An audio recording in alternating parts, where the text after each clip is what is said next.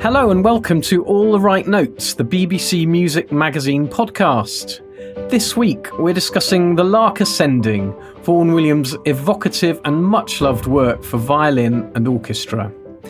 It regularly tops lists of Britain's very favourite classical music pieces, yet, as we will see, there is perhaps more to the lark than its languidly bucolic image suggests. I'm joined today by writer and broadcaster Andrew Green to discuss this magical piece of music, its genesis, and its many moods and interpretations. Andrew, hi. Hello there, Steve.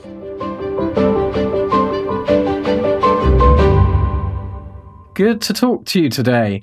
So, let's begin with the reasons perhaps behind the Lark Ascending's enduring popularity. It's often thought of, I think, as a rather cosy, peaceful, pastoral, quintessentially English piece of music. Is this slightly comfortable view of it accurate, do you think? For myself, I would say that for reasons I don't completely understand, this piece does have enduring appeal. It seems to me a very, very durable piece of music. In the course of my work on the Lark Ascending, I can think of a couple of days when I listened to every single recording I could actually access online, one after another, and I never actually got bored with it at all. And it is interesting, we talk about that sort of pastoral view of it, which, hooks into all sorts of other pieces of English pastoral music that we're so aware of. But although there were all sorts of comments made about the Lark Ascending by critics when it first emerged, every now and again you would get a critic saying, "Oh, it's quite a strange piece of music, this, and it's very modern." The writer, and she was also a violinist, Marion Scott, called it one of the most significant things in modern violin literature. And that was in 1925, just as the music became available. So, it is fascinating. Obviously, whether you regard it as modern or conservative or pastoral romantic depends on your point of view, where you're starting from. If you compare it with music of the Second Viennese School, Schoenberg and his pals, well, okay, it's very conservative. But if you compare it with the sort of Germanic repertoire that so many British people loved and adored in the 19th century and the early 20th century, well, then it is a bit strange and modern. So it depends where you're actually starting from. Yes, I see. That's interesting, isn't it? So in different ways it can be viewed as quite an adventurous modern piece for its time, although even more adventurous currents were taking place in European music at the time. But yes, not quite the kind of comfortable slice of English pastoralism it's often depicted as then. One thing I would say is that one is tempted with all sorts of music to try and define its qualities, to explain the appeal. It's probably worth saying that Vaughan Williams would have absolutely hated that idea. To sum it up, I think one would say that he felt that he wrote music of feeling to appeal to people's emotions. And if you start over-describing in words, then you lose the magic of music. And let's take a quick break to hear a short excerpt of that magic.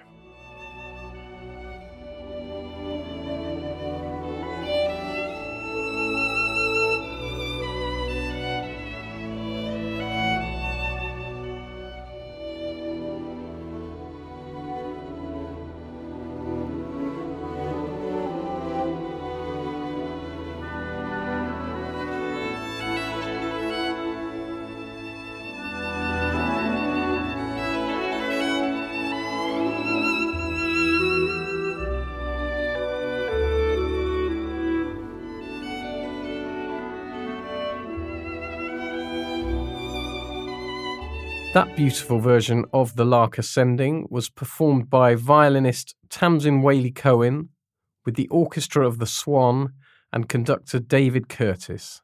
It's a 2014 recording from Signum Classics. I like what you say about he would have been resistant to interpretations in that way. Steve, he would not have been listening to this podcast. I absolutely guarantee it. He would have hated the idea. That's a shame, but no, I respect his stance on that. Let's talk about he might have resisted analysis, but I think it's quite interesting to talk about the emotional landscape of the Lark Ascending. Do people commonly hear a particular kind of emotional landscape, or is it a kind of piece that is open to various moods and interpretations? Well, I think that this is the wonder of the Lark Ascending. Okay, this is true of all sorts of pieces of music. Yes, people hear different things in it. But perhaps this is a more extreme example in that when I've lectured about the Lark Ascending, I quite often ask members of the audience what mood they hear in the music. And I'm always amazed at the huge range of views that they have of it. I mean, you get one end of the spectrum, you get joy and ecstasy. And at the other end, you've got melancholy, sadness. And then in the middle, it's nostalgia. I well remember one member of an audience in Australia, a woman put her hand up and said, "I hear danger." And I thought, well, what does that mean? But she heard that. But, this is the glory of music, and latches on to what I said about Vaughan Williams previously. He would have said, great, all those moods, everybody owns this piece of music in their own way, and that's how it should be. Yes, indeed, exactly. Open to all sorts of emotional responses, which is definitely part of its enduring fascination, I think. I've listened to it and taken away different moods on different occasions. I think one of the moods you mentioned, there can be heard a melancholy. And I wondered if that's present, is that coming from, some people have said, given the date of its composition, is it a reference to the gathering kind of storm clouds of World War I? Or does it hark back to some other lost English idyll? What do you think about that one? Yeah, well, Vaughan Williams is in the corner here listening to that. He's saying, I'd rather you didn't answer that question. Well, look, I think when we talk about the influence of the Great War, we have to say that the evidence that there is indicates this was written just before the Great War. Okay, there's a build-up of angst in Europe over many years leading up to the Great War. But the Great War itself, it all comes to the boil very, very quickly. So to argue that there are sort of pre-echoes of the war in it is a little bit dangerous. Who knows ultimately? Only Vaughan Williams really knows. I mean, I tend to think that if there is deliberate melancholy or sadness in it, it may well, who knows, have something to do with the long-term effect of what used to be known as the Great Depression before the 1930s came along, this ghastly agricultural depression, which started in 1875. It had a lot to do with imports of cheap food from abroad being much, much more accessible. Lots of detail we could add there. And basically, the British agricultural community was desperately affected in all sorts of ways. Especially young labourers and farmers were disappearing to the towns. Far few people are actually working on the land because a lot of the land's got to be left lying fallow in this situation. And the particular thing that Vaughan Williams would have been acutely aware of would be the threatened loss of all sorts of traditions and customs in the countryside, whether it was, furniture making or dialects is one dimension of this. And also, of course, the thing that particularly interested him, the threat to folk song, the threat that folk song would be dying out. He was acutely aware of this. Once he tuned in to the idea that folk song was threatened and it had to be collected, he went for it, and he collected something like 800 folk songs or variants of folk songs between 1903 and the outbreak of war. So look, if there's melancholy, it could have been something akin to that atmosphere in Thomas Hardy novels, where you sense this threat to the whole agricultural way of life and a sense of nostalgia for what used to be and which is disappearing now. You can't really overestimate how far-reaching this agricultural depression was. And in a sense that the Great War, I suppose, helped the situation a little bit because more food had to be produced actually on the island rather than importing it. But up to 1914, it was a desperate situation. And everybody was aware of this. I mean, just by reading the news, you would know about it. There are royal commissions about this agricultural depression. And a threat to a whole way of life is there in front of everybody's eyes. Yes, I see. So on some level, it could be, it's almost like a kind of elegy for a vanishing rural lifestyle. Elegy is another of the things the words that people use when they're trying to describe the Lark Ascending to me when I've been lecturing about it. But no, that's fascinating to know that its origins go back much further than, as is sometimes seen, a kind of a look at the threat of war, which, as you say, was actually too recent a thing probably to have figured in it much. Well, I mean, the business of the connections to the Great War, I'm not going to get all fierce about this, but yeah, I mean, I've spoken to various professional musicians who perform the Lark Ascending, and this idea that it is a Great War-influenced work, it's out there and it sort of needs eradicating, really. I mean, it is logical because the work wasn't first performed until 1920. So, you can sort of see why people might think that. Yes, it was revised a little bit, it seems, after the Great War.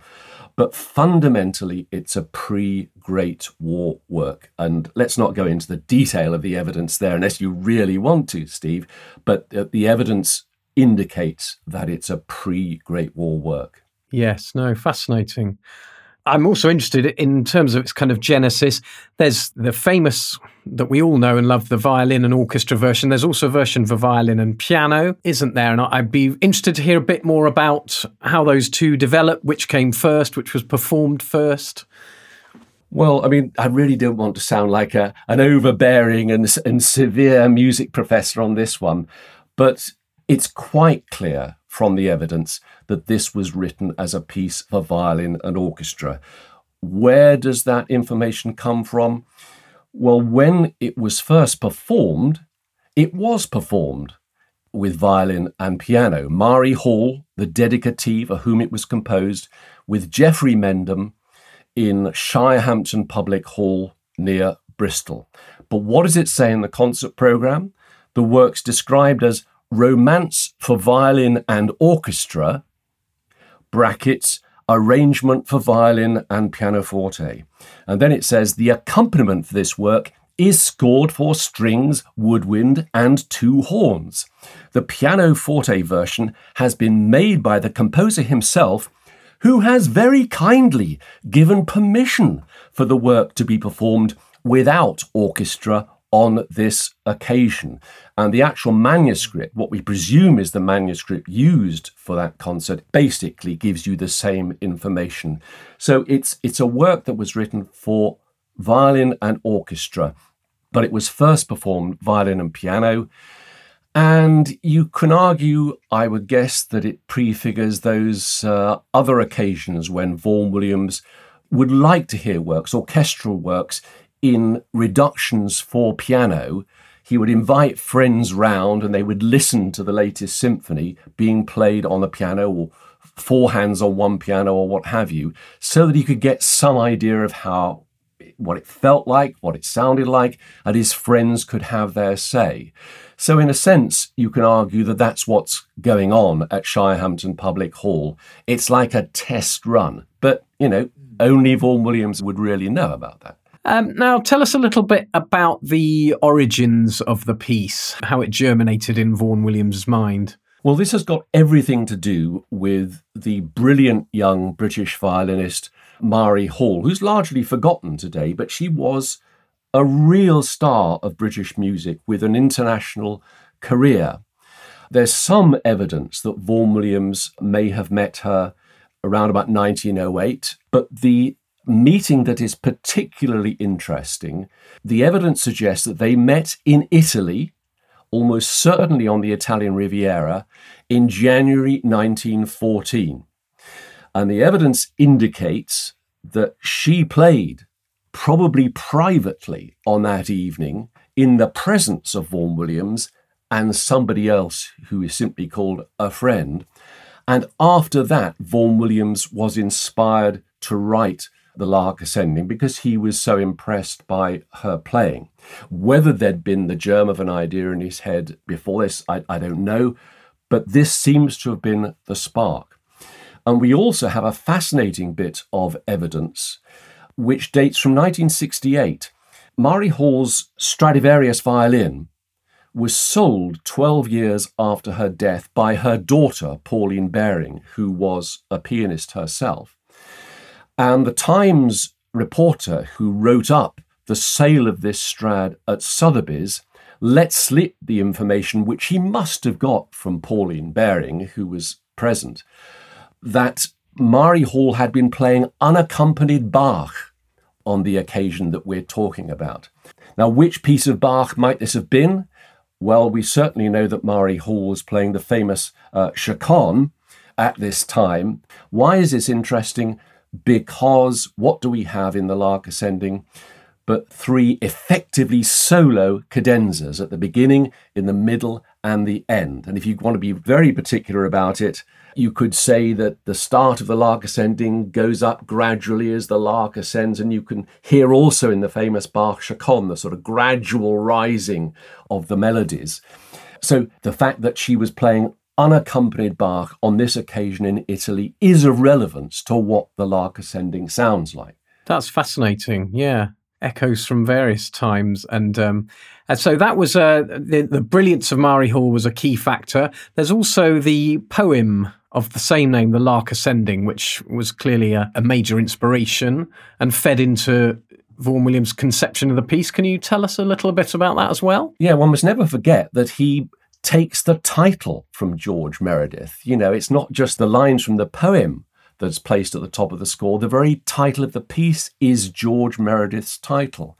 I have seen a blog post by somebody claiming to be a relative of Mari Hall that suggests that she put the idea of the Meredith poem to Vaughan Williams. I've tried to establish whether or not that could be the case. We don't really know. What we do know is that Vaughan Williams certainly read George Meredith. He was, of course, one of those composers who was incredibly well read, and George Meredith was one of the writers and poets that he actually read. One way or another, we have to assume that this poem meant a great deal to him. The question is, are the lines at the top of the score just sort of vaguely referential, or should we read the music into those lines? Again, only Vaughan Williams can really say. At the beginning of the poem, Meredith describes the skylark rising. He begins to round, he drops the silver chain of sound. So we get this image of the lark both rising and singing. Silver chain of sound of many links without a break, typical sort of skylark sound. But then when we move on to the second section, it's got everything to do with the effect that the skylark, and especially its song, has on humankind below. For singing till his heaven fills, 'tis love of earth that he instills, and ever winging up and up, our valley is his golden cup, and he the wine which overflows to lift us with him as he goes. And what do we have in the music? At the start, we have the skylark, the violin, on its own. Then we find the skylark suddenly sounding a bit like a folk singer, and then in comes the orchestra, and gradually you have this impression of the lark above, humankind below, interacting with each other. Sometimes they swap the melodies, and especially towards the middle of the piece, you get that very folky tune, da da da da da dee da da da da, above which the lark sort of extemporizes.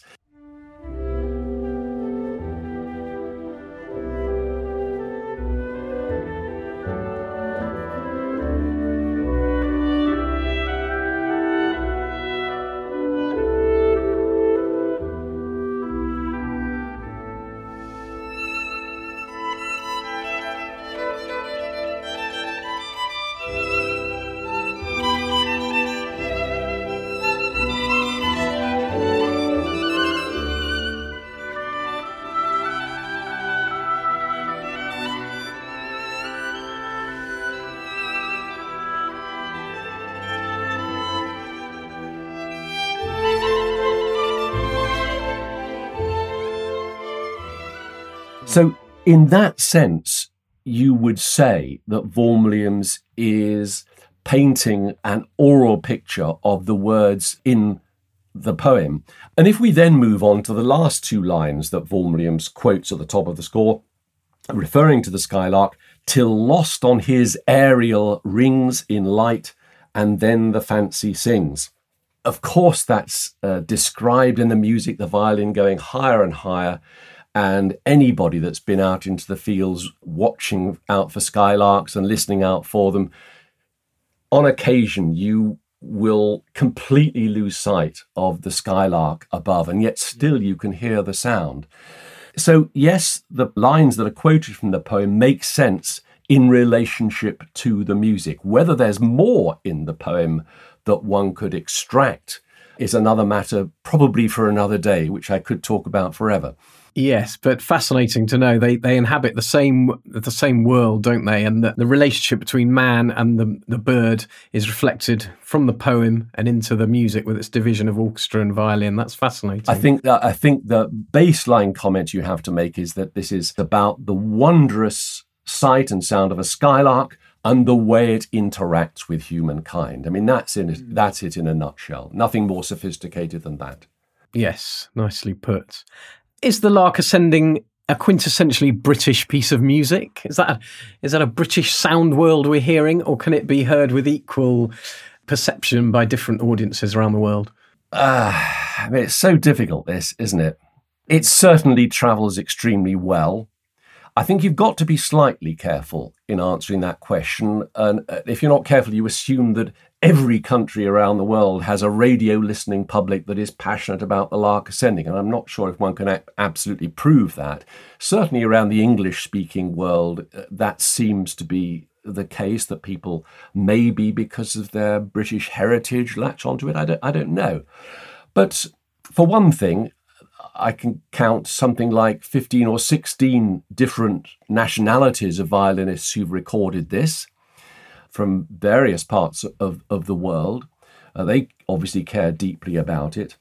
And one lovely example that shows how well it travels, I don't know just how many years ago it was, but there was an orchestra from, I think, the Black Townships of South Africa, a young musicians orchestra, who took this on tour to South America and actually combined it with some sort of dance presentation.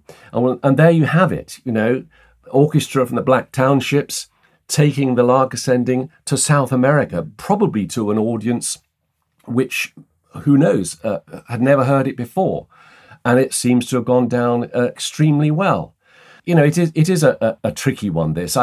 I want to say the Lark Ascending does transcend national boundaries because it speaks to, as I said at the beginning, it speaks to human feeling in a very, very direct way.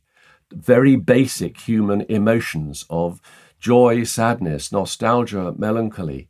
And I think it's beyond some sort of national definition. Yes, and that's good to hear. That can be interpreted using dance on a South American stage in that way. It translates in that way. That's lovely. To finish, I'd love to hear more about a project that you have spearheaded called Lark's Ascending, where you're very much taking the piece's legacy into the fields and meadows of modern Britain, I think. Can you tell us a little more about this project? Last year, of course, it was 150 years since Vaughan Williams was born. And with one or two other people, I dreamt up the idea of marking the anniversary by using the popularity of the Lark Ascending, but going beyond it into a matter of concern for all of us, and that is conservation, basically, the things that we're increasingly worried about where climate change is taking us, and where human activity in the countryside has changed the environment for wildlife. And so we used the idea of the Lark Ascending as a hugely popular piece. Could we get people across the country, and who knows, abroad, going out into the fields and recording lark song and submitting it to the British Library, to their archive of environmental and wildlife sounds, as an archive of lark song recorded at different times of day, in different weathers, different times of year, as a database that people can actually access for whatever reason into the future. And by doing this, it's drawing attention to the situation where skylark numbers have declined drastically over the last 50 years. Just one example of a farmland bird which has suffered from changed farming practices in the countryside. And of course, there are all sorts of other examples beyond bird life as far as this is concerned. So that's what we were doing. We hope that bioscientists may want to listen to these recordings because they're made at different times and in different situations, time of day and weather, and analyze the song to see how it might change from situation to situation. But what we're also certainly hoping is that composers will take an interest in skylark song. One of the things that the British Library did many years ago was to put on their website an example of slowed down skylark song. And once you slow down this magical stream of sound that skylarks produce so magically, you can sort of, you can hear the structure of the song, if that's not too anthropomorphic a phrase, but you can see just the shapes and the micro melodies within the song. And we're hoping that this might appeal to composers to actually write new music which use the song and along the way draw attention to these conservation issues which we surely all care about deeply. And let's hear one of Andrew's recordings of skylark song made in the Chiltern Hills in southern England.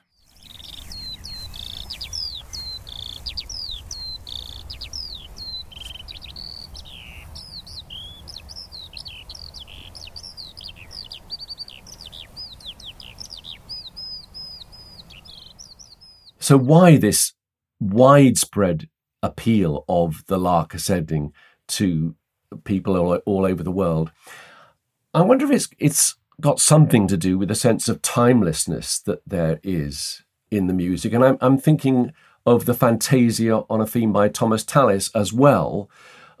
Both of these use the ancient modes or scales, not the normal 8-note scale that we normally associate with classical music, but 5-note scales in the case of the Lark Ascending.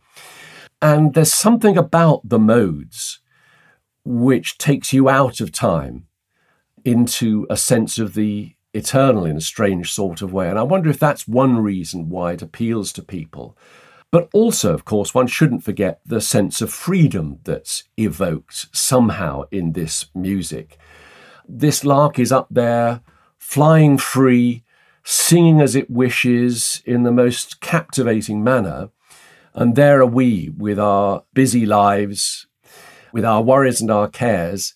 And somehow this music takes us out of that.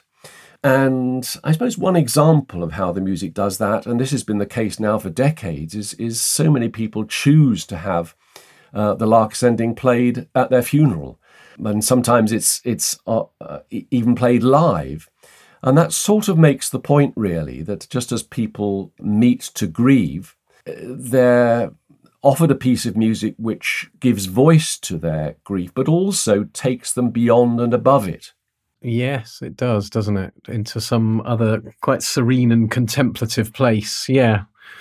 I was interested to note that more female violinists than male violinists played this piece between the wars.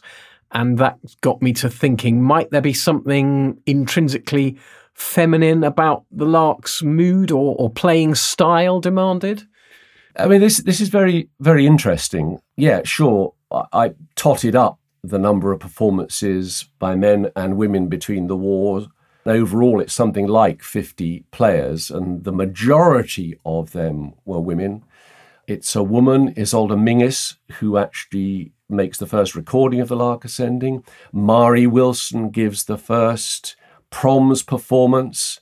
Some of the most ardent enthusiasts for the piece were Yeli Daranyi and Sybil Eaton, who played it all over the place. I'm not saying that there weren't prominent violinists like Albert Salmons and Billy Reed and people like that who played it, but it is a thought that it was felt to be more of a piece for a woman to play. It's not so obviously a work of technical wizardry. It requires sensitivity and a particular sort of feeling. I suppose the other thing one needs to remember is that I don't know exactly how far it would still have been the case, but when Mari Hall gave her London debut in 1903, she played this extraordinary concert where the whole concert was 3 works for violin and orchestra, and one of those was the Paganini First Concerto, and that would have been regarded as a work for a man to play. I guess there were various works in the repertoire which were regarded as masculine, strongly fibred pieces of music that only a man could really play. And you just wonder if perhaps it was written by Vaughan Williams with feminine... Okay, he wrote it for Mari Hall, but was it written with feminine sensitivity behind it? It's an impossible question to ultimately answer. And of course, one's got to emphasize now, there's no gender discrimination when it comes to performing or recording the Lark Ascending. Everybody can bring something to it. We've talked about all the different moods that can be detected in the music. Well, there's so much there for different violinists of whatever their gender may be to actually explore and present before the public. That's been a wonderful and really illuminating chat, Andrew. Thanks very much. I feel you've shed great new light on this piece of music, which, is often seen as a comfortable staple, but there's so much more to it, isn't there? And so much more to uncover and be moved by. So thanks so much for your many insights there, Andrew. Been great to talk. You're very welcome, Steve. Thank you very much. So some fascinating insights there from Andrew Green. Now joining me in the studio to discuss the Lark Ascending are my BBC Music Magazine colleagues Charlotte Smith, Jeremy Pound and Michael Beek. Hello. Guys. Hello. I want to begin by asking you all whether you are fans of the Lark. Andrew said he listened to many recordings in one day and never got bored of the piece. Could you say the same? What do you all think of the Lark, Jeremy? I don't think I could listen to it all day and listen to lots and lots of recordings like that. I think that probably would drive me to despair.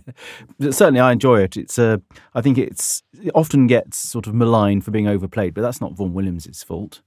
And I just enjoy, I think that you can read things into it. You can read a lot into the orchestral background, what was going through Vaughan Williams' mind. It's a lot more complex than people think. And I enjoy it on lots of different levels. Mm-hmm. Good to hear. Well, I enjoy it on a very basic level. I just think it's very beautiful, actually. Very uplifting, very soothing. If I want to relax, it's something I might listen to. I want a different opinion of the Lark. I wonder if I'll get one. Okay, as a violinist, I think it is overperformed and overexposed, but I do love it. I'm not saying that I don't, but, it does get performed a lot. But I think there's a few reasons for that. I think, for starters, it's actually not the most difficult violin piece to play, and it's only 15 minutes long, so it's not that long. So, I'm not saying that you don't have to be a really great violinist to interpret it, because you do, but it's not Tchaikovsky, so you can share it in professional settings, amateur settings, all sorts of different spaces. So I think it's probably for that reason that it is exposed as much as it is. Mm-hmm. So, yeah. Yes, interesting. And of course it is exposed, and it is much loved. It does regularly top lists of Britain's favourite pieces of classical music. Do you think in some ways its reputation is unjust in some ways? It's tagged as this kind of cosy, bucolic chocolate box slice of English pastoralism, almost as the aural equivalent of a constable painting on a biscuit tin. Do you think it's unfairly tagged as a cosy English piece of music? Yes, I think there's a lot more going on, isn't there? It is you can probably read too much into when a work was written, but this was written just before the beginning of the First World War. And also the poem itself, which is taken from, which is based on, is kind of speaks about the decline of the British way of life as we know it, doesn't it? And I think you need to know about that really before you actually listen to it. Those, as Michael says, you can just on its own merits and just enjoy it as a piece. But when you know the background of both the poem and the time it's written, maybe that tells you a little bit more. I always think the orchestral accompaniment it does have that sort of dark storm clouds feel Yeah. to it. I actually feel it's quite an insecure piece because the violin line is very vulnerable compared to what you've got kind of going on below. Yes, true. It almost seems as though it'll break at any minute under the tension. Yes. That's it. I mean, I was reading musicologist Christopher Monk because I was thinking about what is it about the harmonic textures that actually make it, give it that sense of lost innocence, nostalgia, all those things, that kind of darkness that sort of underlies it. And I think, Vaughan Williams, he uses modal harmonies, pentatonic scales. He avoids tonic and dominant cadences. So actually that means that we're never anchored fully in major or fully in minor. So there's this sense of instability about it. And I think that probably contributes to it as well. Yeah, indeed. Which leads us on to the emotional responses to the piece. Andrew talked about one of its great charms, one of its great benefits is the amount of different emotional responses people can pull from it.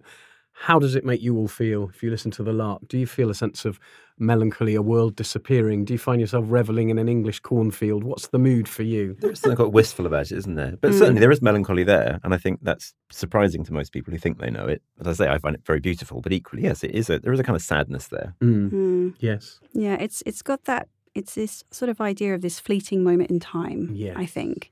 And because it's very beautiful, but because it's so short, that's what makes it sort of bittersweet. So, indeed, yeah. It makes me nervous, if I'm being honest. Really? Right. Yes, it does. Tell us, Tom. It's this the whole vulnerability of the solo line the whole time. It's kind of being detached from the orchestra. It's sort of, I always think it's something which puts me on edge. Right. Not in a bad way. You can listen to music which puts you on edge For sure. and still relax with it. But I never see it as a cozy piece that way. No. I think it's you listening to every single note that the violinist plays. It's quite those kind of filigree turns. Yes. Yeah. No, it's Will it preserve its thread? it's a one to really kind of concentrate on, in my opinion. Definitely. Add that to the book of emotional responses to the Lark. That's wonderful. Thanks, chaps. So we're going to play out with an excerpt from the recording of the Lark Ascending, performed by Tamsin Whaley-Cohen, accompanied by the Orchestra of the Swan and conductor David Curtis on Signum Classics. Thank you for listening to All the Right Notes.